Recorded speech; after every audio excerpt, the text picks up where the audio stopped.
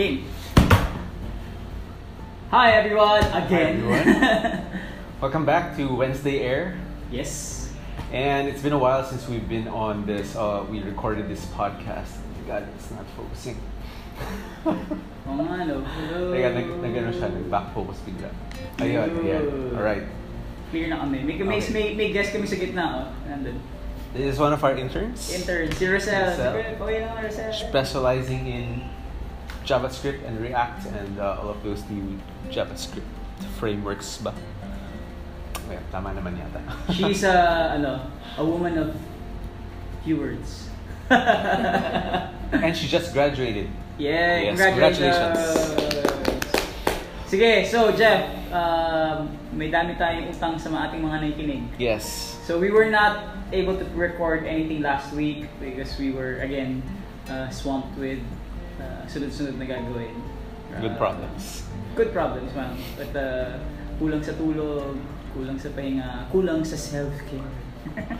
Yep. Sige, ano ba topic natin ngayon dyan? Right, so si Rosel kanina has a question. What makes a certain trip or travel really count? And no speed ako. Oo. So the way I understand the question is parang how do we make it those who are in that trip actually take something from it, or what's the value that they take from a trip?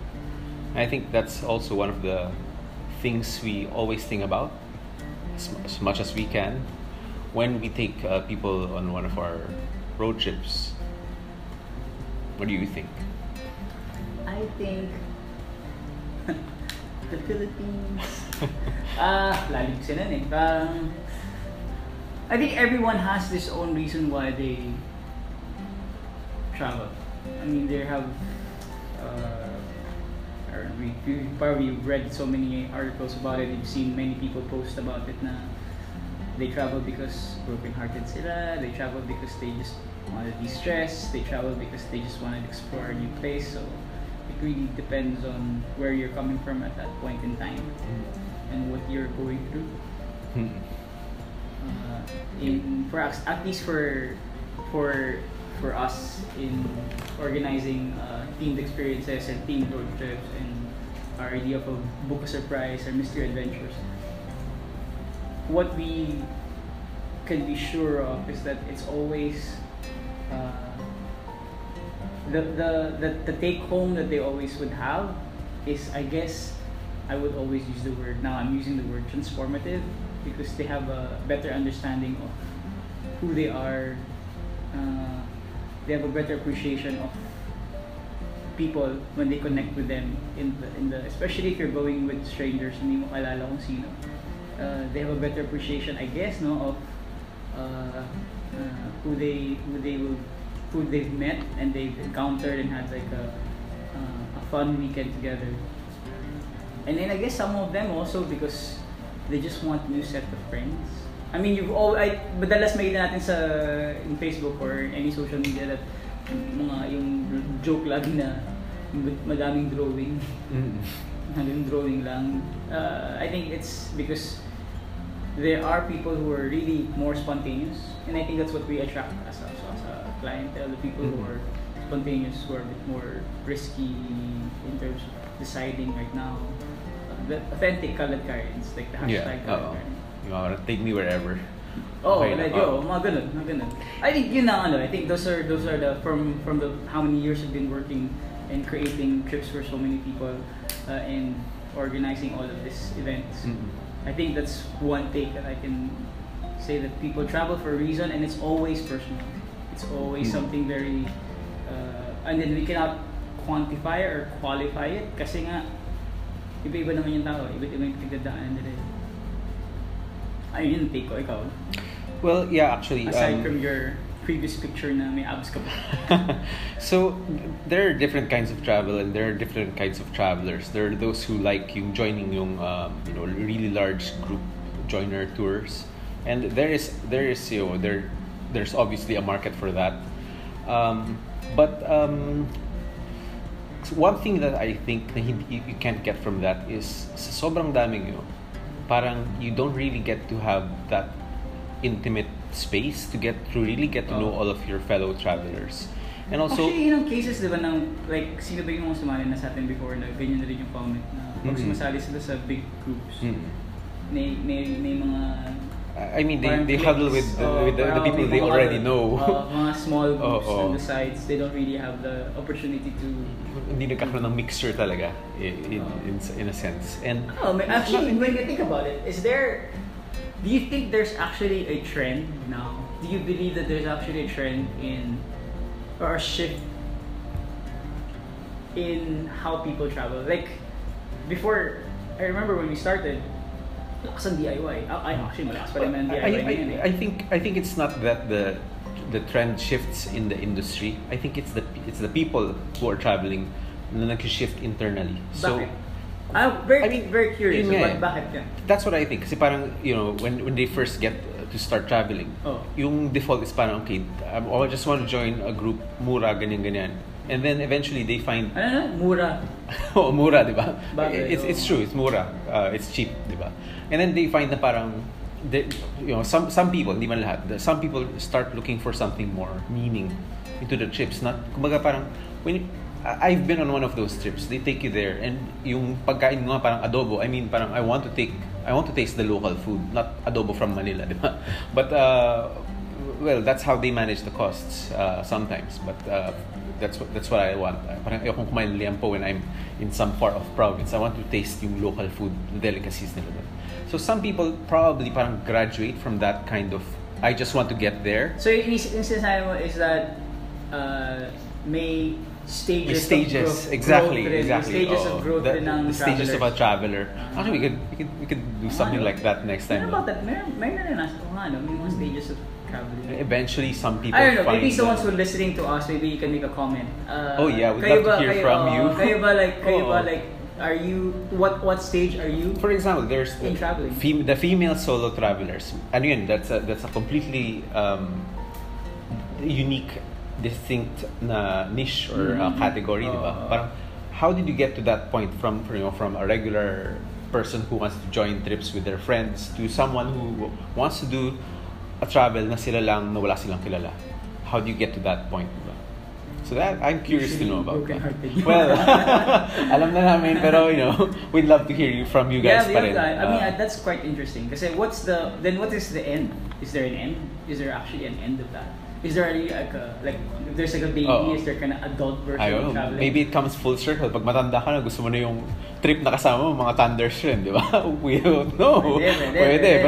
But that's something I'm seeing pa rin. I mean, although matanda na kasi talaga sila. The old generation. Well, right now, I think we don't have much data on it. But I mean, I cannot say for what the entire travel landscape ng Pilipinas. But from our group or our circle of friends or the people that we meet in the industry as well, not necessarily in travel, is that madami naghahanap ng bago.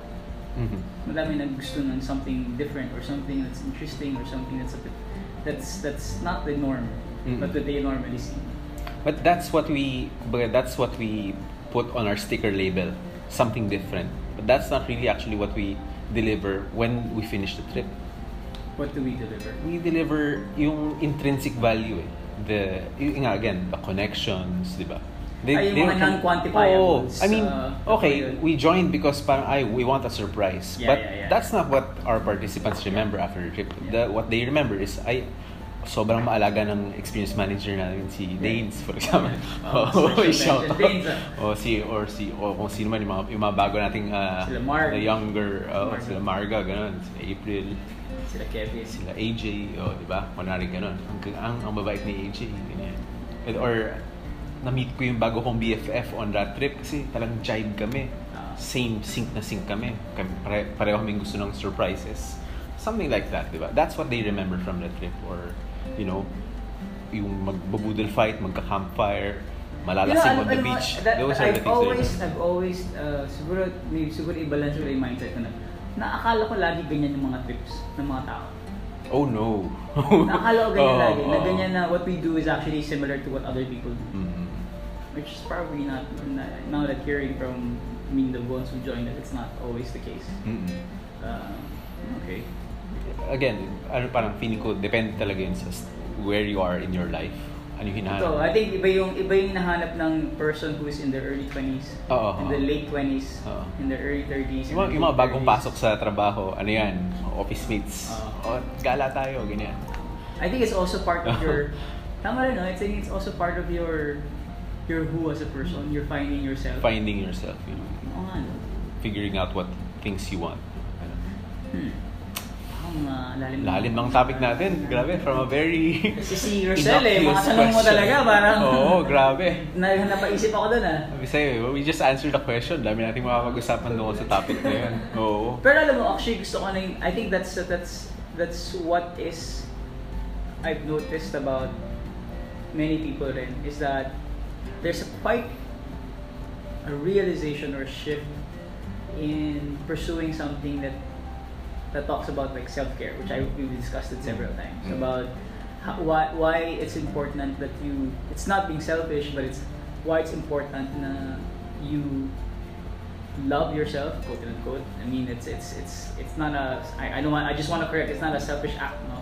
Or again, say it's a selfish act, meaning if you learn how to take care of yourself and learning which ones you like to do keep you sane and keep you like well balanced. I think that's how I would look at self-care, is how to balance things out with your external factors, with your internal things that goes I think a lot of entrepreneurs would relate kasi there's a lot of entrepreneurs like me na has a day job and then ikaw, ano ba yung self-care mo, Jeff? What would you do if you had the time today?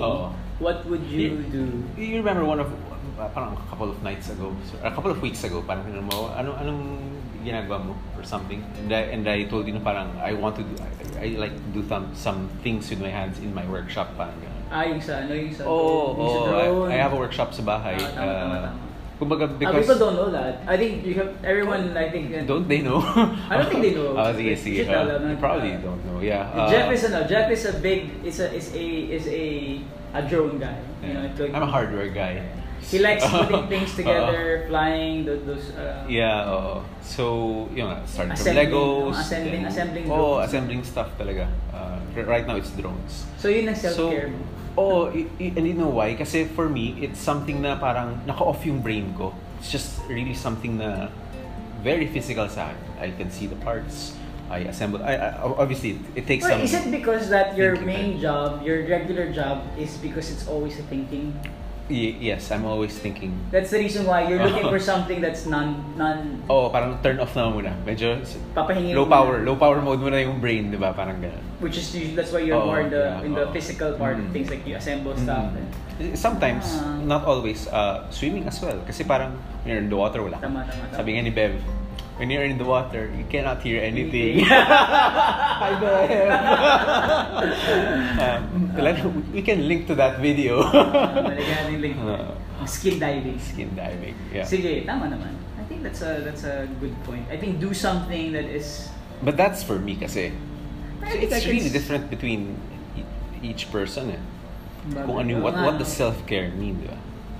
Yung cliche kasi is self-care means going to the spa, pampering, nail spa, pedicure, massage, gano'n, di ba? But it's not really true. Sometimes that's probably ako sa mga misconception ko yan, na self-care is actually like that. Like it's a physical type of thing. Pampaganda, pampagwapo. Pwede naman. But pero it's all pwede naman. If that's what you like. Yeah. If that's what recharges you. Yeah. I think that's the word. I think that's the operative word we're looking for. Is that self-care should be something that recharges you from your low back. Anything that will help do that, you should start doing it. Tama? Yeah. Like sabi nga the extroverts, they recharge from other people, di ba? Parang gano'n. Introverts, they recharge from being alone. Well, I'm not sure. Something like that. I'm not an expert on that, but parang ganun. I think if you guys, maybe if those who are listening to us, tama naman. We should put a lot of thought in how we should have, or put it in our schedule as a lifestyle, that we should have like self-care. I don't know, should you do it in a daily basis, in a week? Kasi I think some of the reasons why people travel with us is because it's like their self-care. Yeah. I have a feeling It's their happy it's their place. happy. No, parang even the new ones, not necessarily not the old ones, Yeah. but the new road trippers who join us. They want to have that, tama na muna. I don't want to work. I don't want to think about work. I just want to. Vitamin C naman. Actually, iniisip ko nga, no? Kaya siguro sila sumasali rin kasi wala silang isipin. Well, actually, yung wala na advantage silang kasi. isipin, wala na silang gagawin. They just have to go with the flow and they know they'll be taken care of. Maybe that's also because it's like their mind shutting down for the usual thinking stuff and then letting others think for them. Yeah. Oh. Makes sense. Cool. I like self-care. Yeah. And I think you should institutionalize that. So, lahat ng nakikinig sa podcast or watching this on YouTube, let us know kung ano yung self-care that's very specific to you guys. Yeah. Right? Lubat na pala yung camera. So, Oo, should probably wrap nag- this up in a little bit. Sige.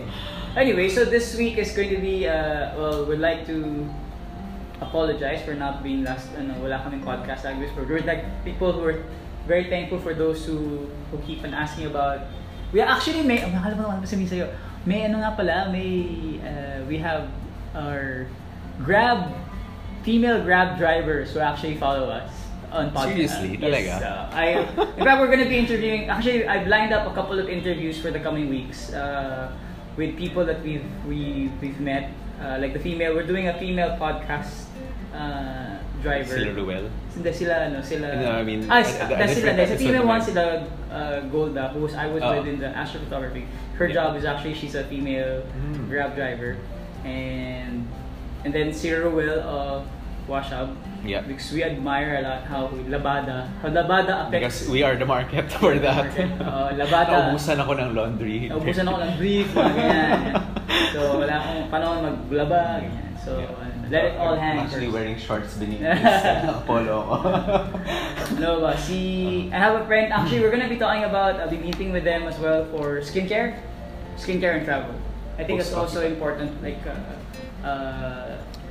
we're now actually partnering with a skincare company who will help our road trippers have nice glowing skin after their travel. Pero seryoso, I think skincare also should be part of the lifestyle routine and a part of your self-care. And then, sino ba yung mga nakaset na? Sila Rachel.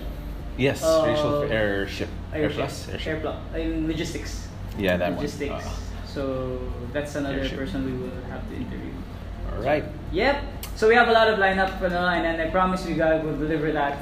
We'll try to be more regular with our podcast as well. Lagi namin sinasabi yan, pero lagi namin nagkakamali. So thank you for everyone who's tuned in, and if this is your first time, you can find us on podcast, Anchor, You can find us at podcast. You can find us at Spotify. Sorry. You can find us on Spotify, Anchor, iTunes, on YouTube. Although mas delayed sa YouTube because we have to edit this video. Yep. Basta I would suggest everyone has Spotify anyway. Just listen to us on Spotify.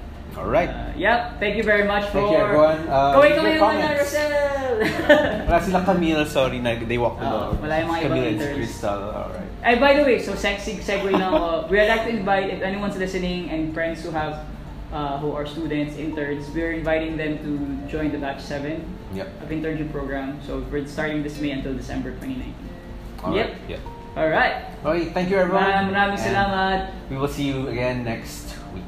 Next Wednesday. Promise. Right.